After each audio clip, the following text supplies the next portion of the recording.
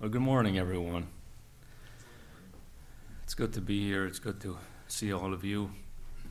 Welcome, guests and friends from afar. May you be blessed here with us this morning, and those that are listening in, may the Lord bless you as you, wherever you're at, wherever the Lord has you, that you might spend this morning with us as we seek the Word of God and as we seek His will. Let's open up again with a word of prayer. Father, we thank you that you're in the midst here. We thank you that you're in our hearts. Father, we thank you for the opportunity and the love, Father, that we have in you to come and to seek thy word. Father, increase this love. We pray that we might not only spend time in looking at your word, but we might be doers. We might do the hard things in our lives, in our home lives, in our devotions, in our prayer to you, Lord. Father, we know these things are all important, but we're so weak at times, and we pray for strength. Father, we pray that you give us wisdom. We pray that you open up our eyes and that you reveal to us, Father, not only what your will is, Father, but to how to get on the right road. The consistent, wholesome Christianity. A Christianity, Lord, that is consistent, that is straight, that is narrow. Father, we pray in Jesus' name. Amen.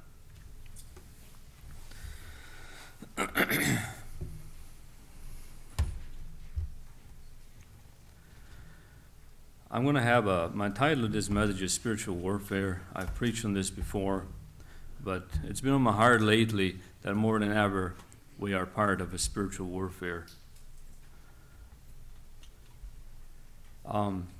I've got a deep burden on my heart for our young men, our young ladies, that as hard as they may try, and I see a lot of young people really trying, they want to get on with their lives, but I see so many floundering bypasses and detours in their lives, inconsistencies. And they're also in us, in middle-aged men, in his older men. They're in all of us. But in young men, we're more especially sensitive to, because there's more at stake. There's a young heart that is they're going a certain direction, and Satan wants to make sure that they end up in the wrong direction. Their very future is hinging on crossroads, like a wishbone. This one will lead this way, this one will lead that way, and the enemy wants to make sure that we end up taking the wrong life choices. Indeed, he wants to make all of us take the wrong life choices in our everyday life. And this is what I've been meditating on a lot lately, how strategically the wiles of the enemy is successfully distracting us and then leveraging us first to be desensitized by means of media, distractions, lack of prayer, quiet time, and then with a gentle push we fail, we fall over, we lose our joy, we lose our peace, we lose our sense of power in the Holy Spirit, we lose our love of the brethren, we lose our sense of purpose. The problem we have with our fellow brothers and sisters actually a festering boil we have with some personal issue of the heart, where we made a wrong turn in our life. We would do well to recognize, brethren, the point of failure is not the problem. And all of us that have walked realize this, that the point of failure is not the problem. We fell, we get up. Where we fell is not the problem. It's recognizing when we started to make the wrong turns. It's recognizing where the enemy set us up to fail, way before we did. Once we realize that we made a wrong exit miles from the main road, we can acknowledge it's not the sin potholes on these bad roads that's the trouble. It's the fact that we made a wrong turn miles ago. Sadly, It's often the case that we love the sin potholes more than a straight and narrow road that prevents us from finding the nice main road. Isn't that the problem, dear ones? That we love the sin potholes. We love the vicious cycle. We're not ready to be serious with God. We're not ready to lay certain things down because we love it so much. We know where it'll lead us. We know it. But we're not ready to lay it down. We enjoy the vicious cycle of falling, getting up, falling, getting up. All the while having a certain look about us, hey, that we're Christians. And yes, we might be. I'm not saying that this morning. I'm saying I want to make an illustration on the board that's helped me realize what is really going on. What's really going on in my life. And I'm speaking from experience and things that are going on in my life.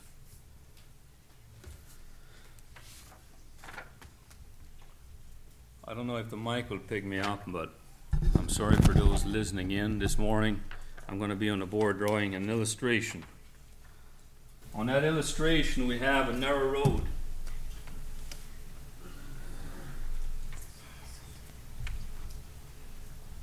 That's our narrow road here. And it's filled, a narrow road can be filled up with twists and turns of life, normal life, that it's out of our control. While we're on that narrow road, we have no control over it. The Lord sets us up. He takes us through the wilderness. It's not always, it is straight and narrow. But in life, real life, it's twists and turns, it's obstacles we have to cross over. And here, there's a gradual exit sign. It appears to be the right road, but it's a lot wider. And for a while, it seems to be the right road because it's so close to the narrow road. There's this area of, right here, of grayness. We're not sure where the borders are. And why is it gray? Because we haven't been doing our quiet time. We're not in prayer. We're not loving the brethren. We're not listening to our brother. We think we've got it figured out. There's a certain pride that seeps in. And we go over this wider road. Brethren, this is where the sin starts. It is not the actual sin. It's starting to go off this bad, wider road. We need to recognize this. It is where the enemy's deception, where we need to watch out. And we're going to read Ephesians 6 in a moment here. One of the first things and the strongest ones that leads us to sin is pride. The pride of life. This is an age-old problem, and it's one of the worst ones a Christian can have. Some of the other ones are bitterness. That's a sin. It's discouragement. Because discouragement is faithlessness.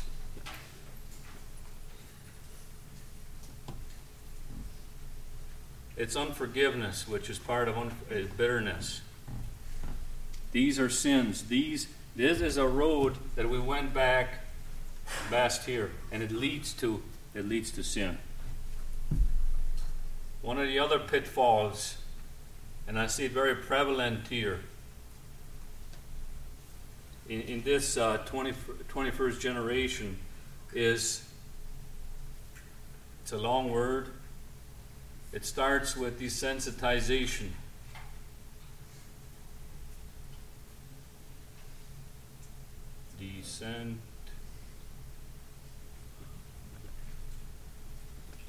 I don't know.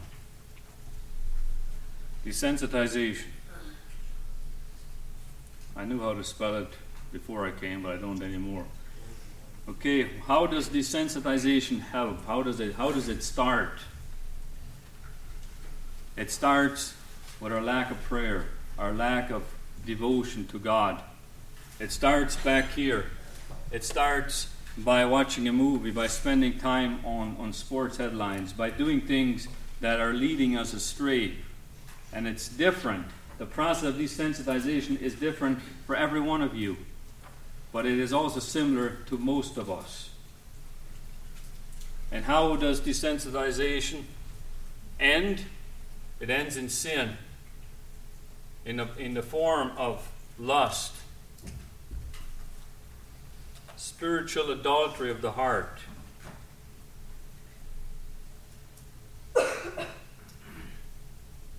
Media binges.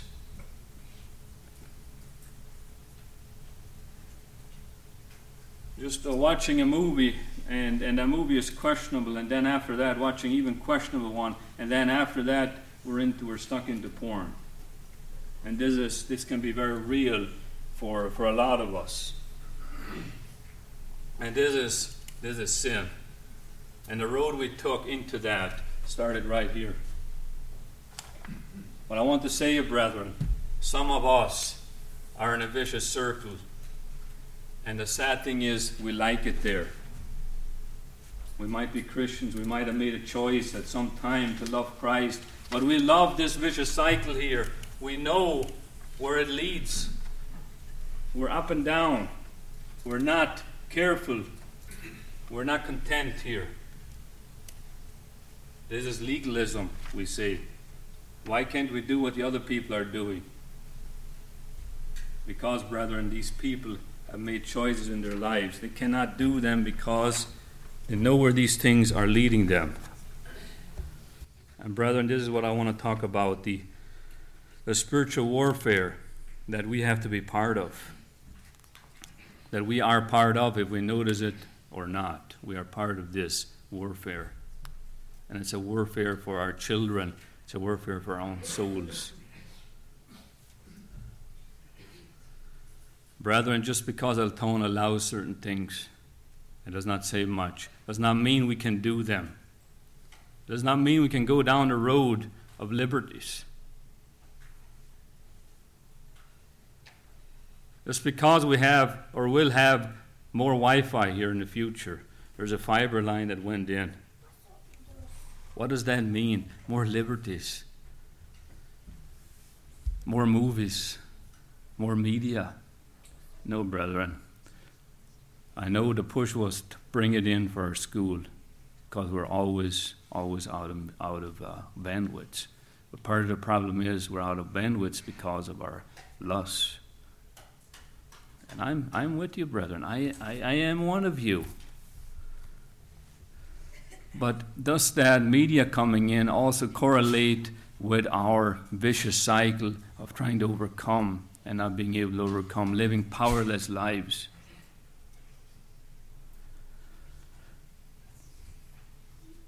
Brethren, we'll have to make some hard things for our families, for our own souls.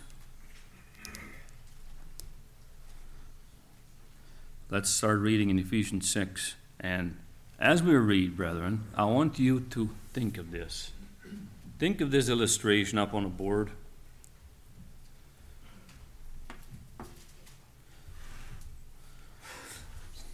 Ephesians 6, verse 10. Finally, my brethren, be strong in the Lord and in the power of his might. Put on the whole armor of God, that ye may be able to stand against the wiles of the devil. For we wrestle not against flesh and blood, but against principalities, against powers, against the rulers of the darkness of this world, against spiritual wickedness in high places. Wherefore take unto you the whole armor of God, that you may be able to withstand in the evil day, and having done all, to stand.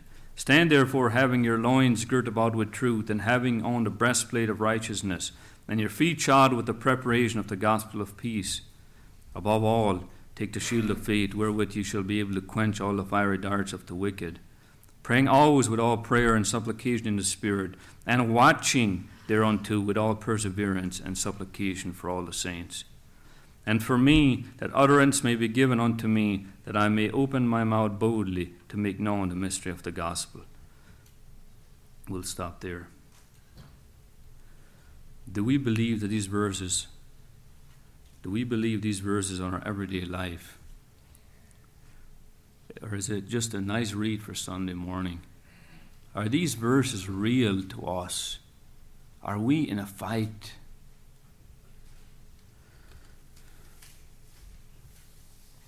Is it a mere coincidence that we took a wrong turn or pressed the wrong mouse button or finger on our screen.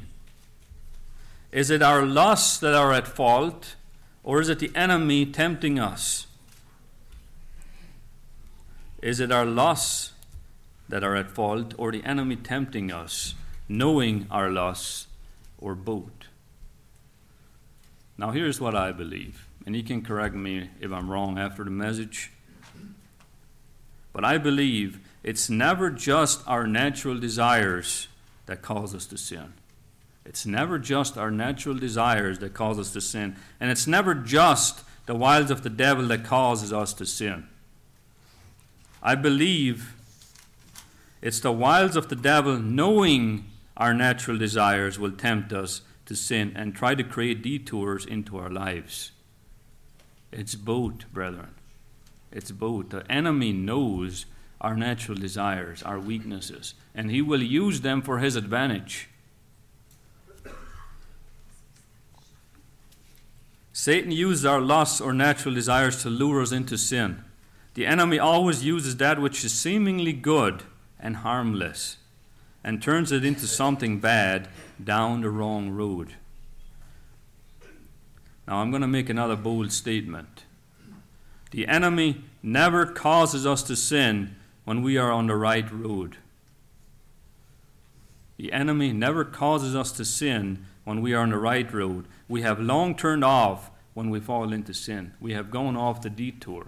It doesn't happen right away. What I mean is this. We don't get off the narrow road and sin right here. It's usually a process. He's much too smart and cunning to take us off the main road and into the sin right away. He does. He spreads a few lies here and there, and he gets us to believe this and that and this and that, and then that leads us into sin. And it can happen quickly, but it doesn't happen right away. There's a desensitizing that happens first. Can you appreciate that, or do you agree with that? It's just that way in my life anyway. If I'm doing good, if I'm doing precious time with the Lord, the enemy is way too smart to get me off right there. He uses something, and then that leads to this, and this leads to that, and this leads to that, and pretty soon we're into sin, or we have sinned, even though we get up again. This vicious cycle is not what the Lord wants for us as Christians.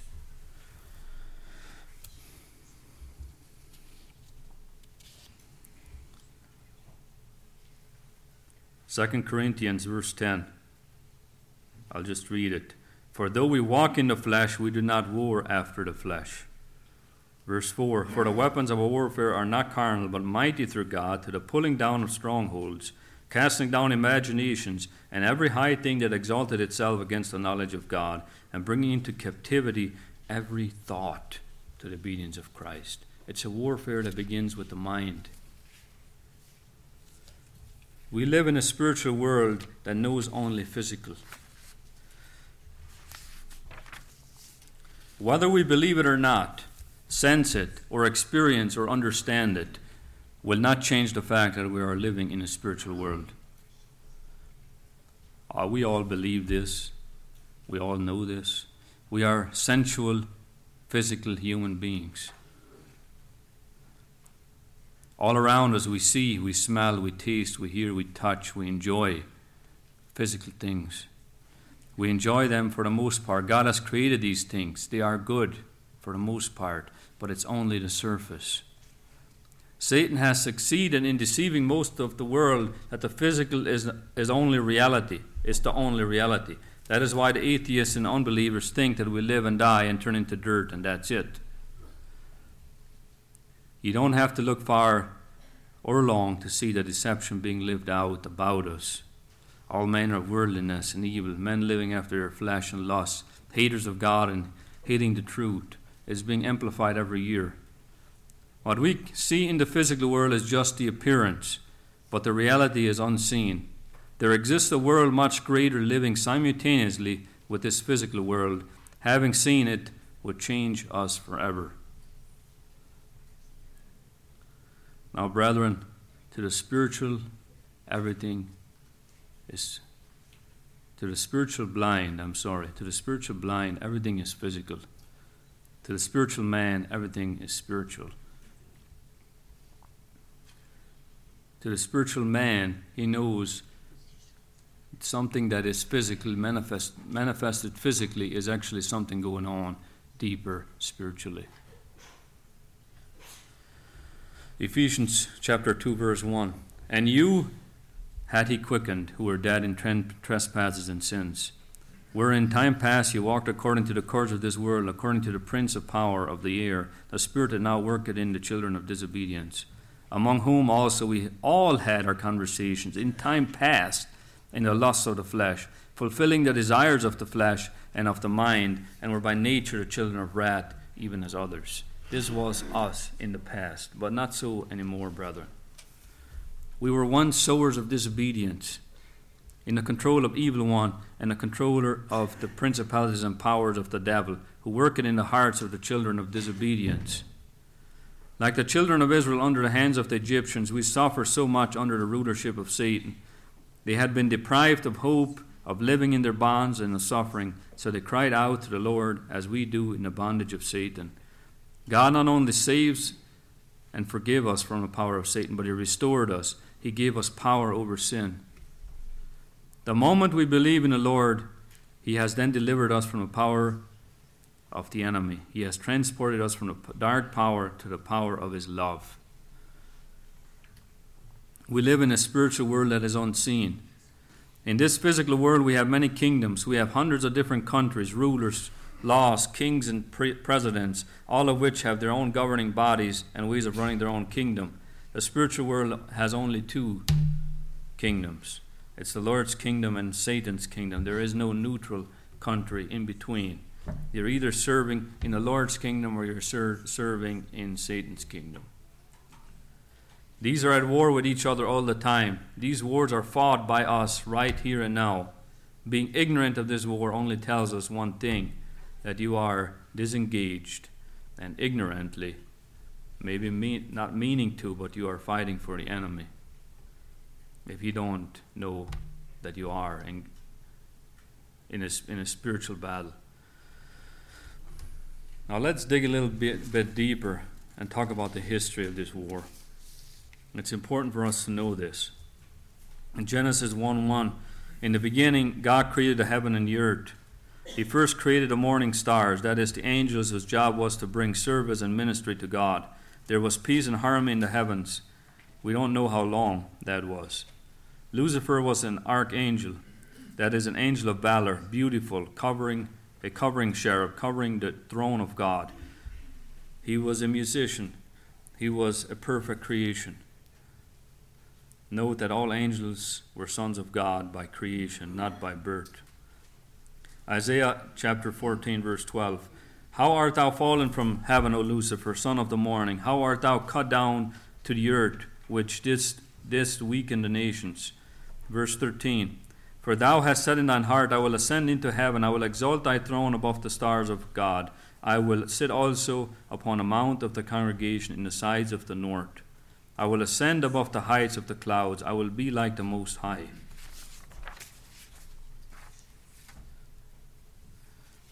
He was banished from heaven, from the mount of God. With him were 1/3 of the angels that had sided with him.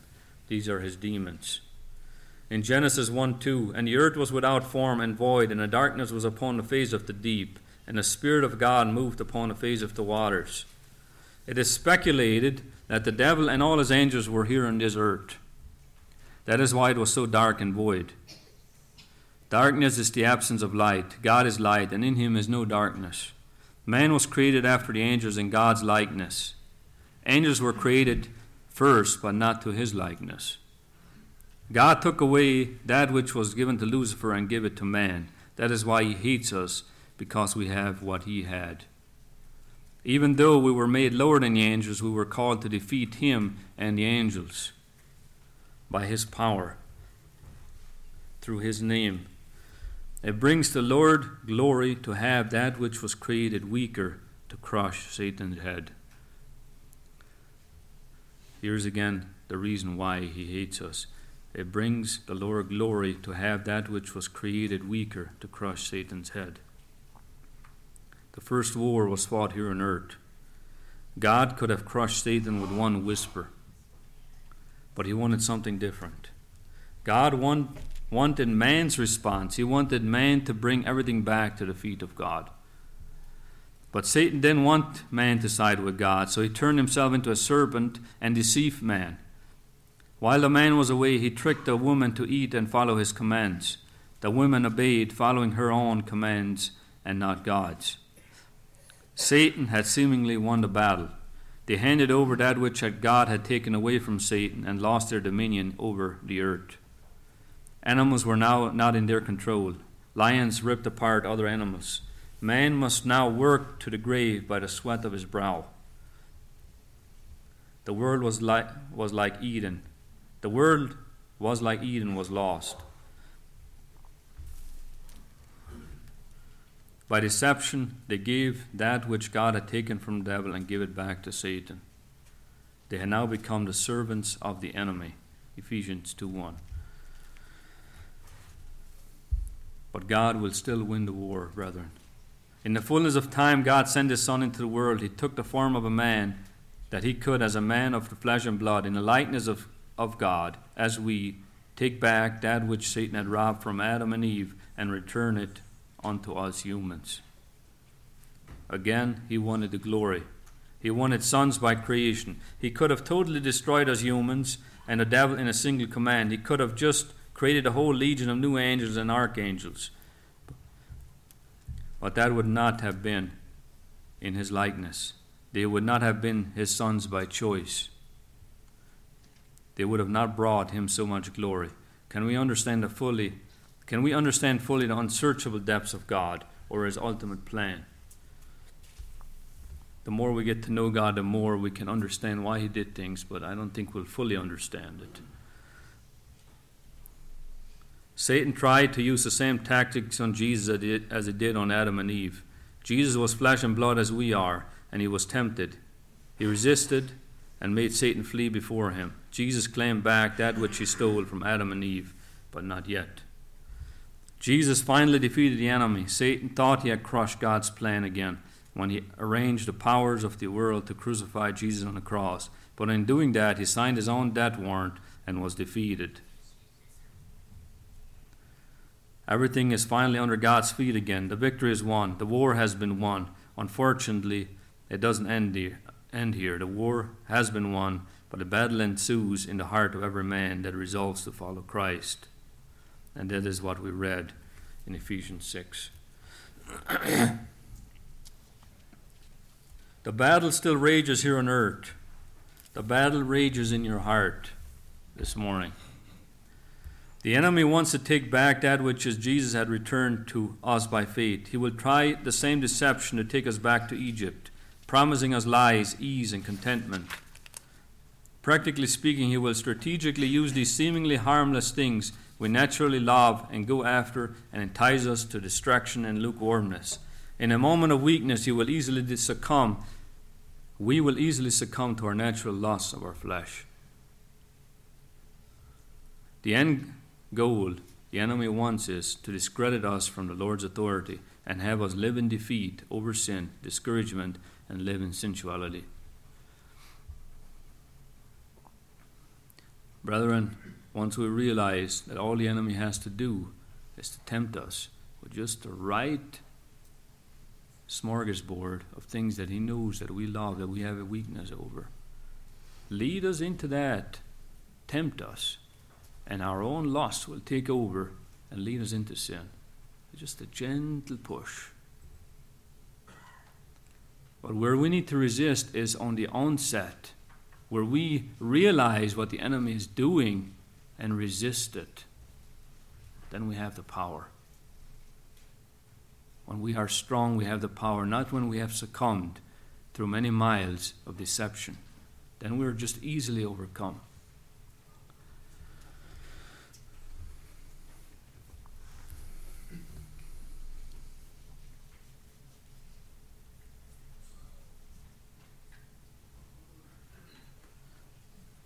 Everything he tried on Jesus on earth, he will try on us individually. We have been translated into Christ. Satan wants to entice us back to live after our flesh, where he has every ground over us, to a place where we think it's only a physical world we live in. The temptation to spend time watching this seemingly harmless movie is a tactic Satan uses to get us to turn down the wrong road. We spoke of this already. We need to abide in Christ to be victorious. There is no neutrality in this war. We are either fighting against the enemy and into God's kingdom, or we are still serving Satan's physical world, bringing death to ourselves. Galatians 5, verse 16.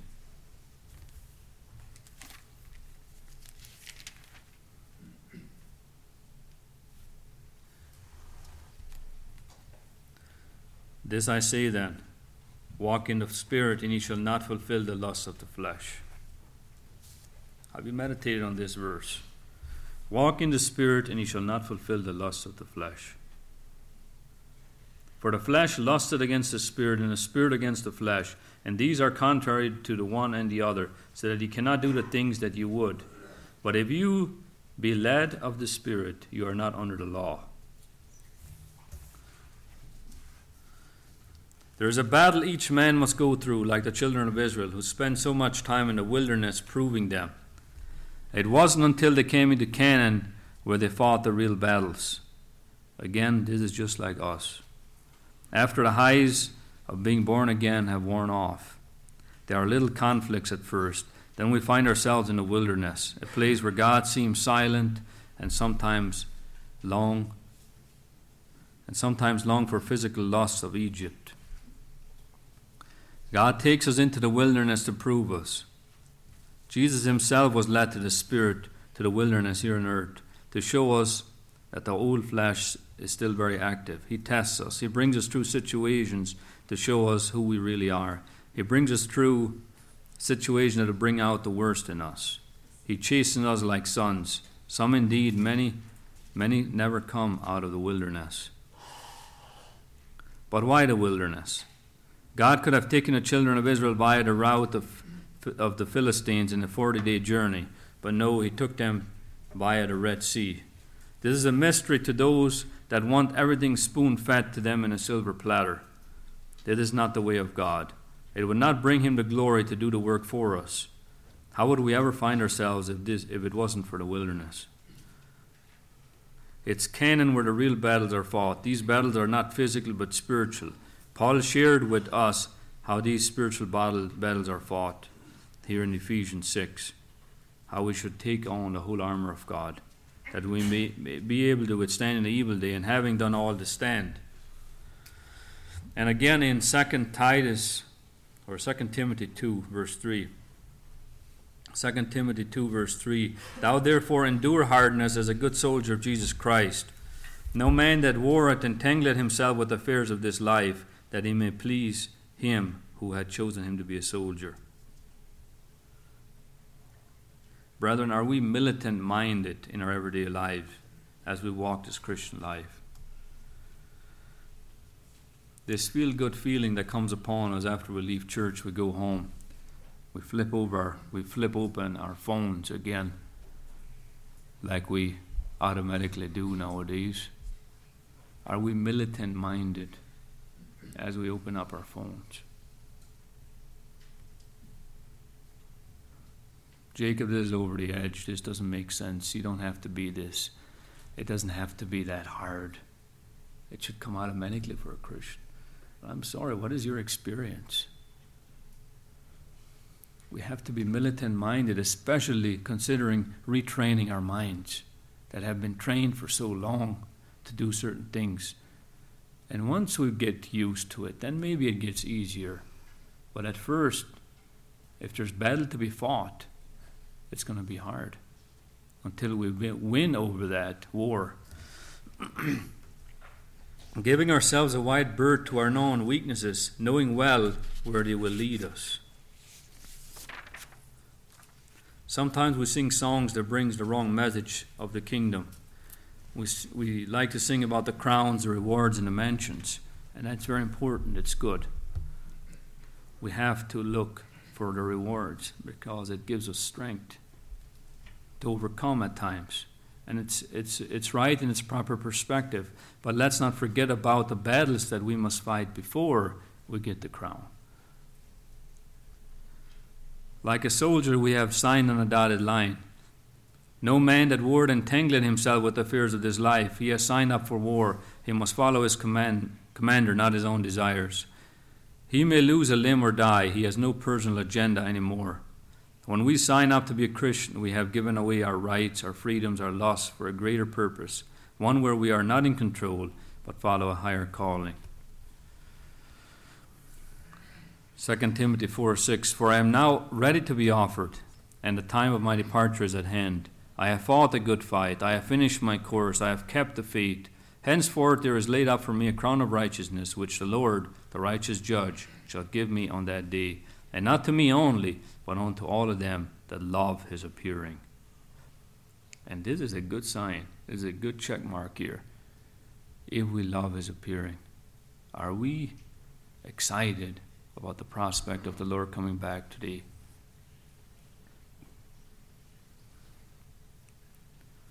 It's a good check. To the end, Paul kept a militant attitude about his Christian walk. It was never not a fight. It was never not a time where he didn't use the girt of truth about him. And for Paul, how much more we, in these times that we are in. There was never a time where he put off the breastplate of righteousness. He never took the defense with the gospel. He took the offense and plunged ahead. He always had the helmet of salvation on his head, taking the sword of the Spirit to walk daily, always being ready to raise the shield of faith, to quench the lies and deception of the devil. He prayed always with all supplication, watching with all perseverance.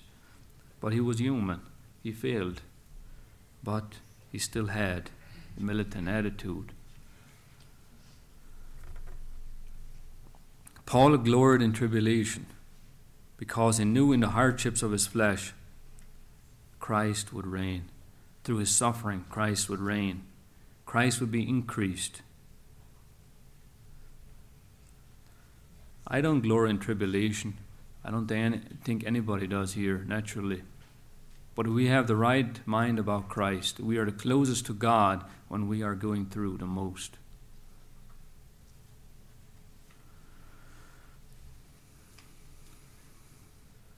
Let us be of the same mind concerning our Christian walk. If you find yourself in the wilderness, take heart. God wants to show you what's still in your heart. In conclusion, if you find yourself in a battle of physical and spiritual hardships, you can rest assured that the battle is not in vain. There is a reason you are in this battle. Brethren, the battle keeps us on a narrow road. A life of ease does not keep us on this narrow road. It's the hardships that remind us and put us back to our proper place.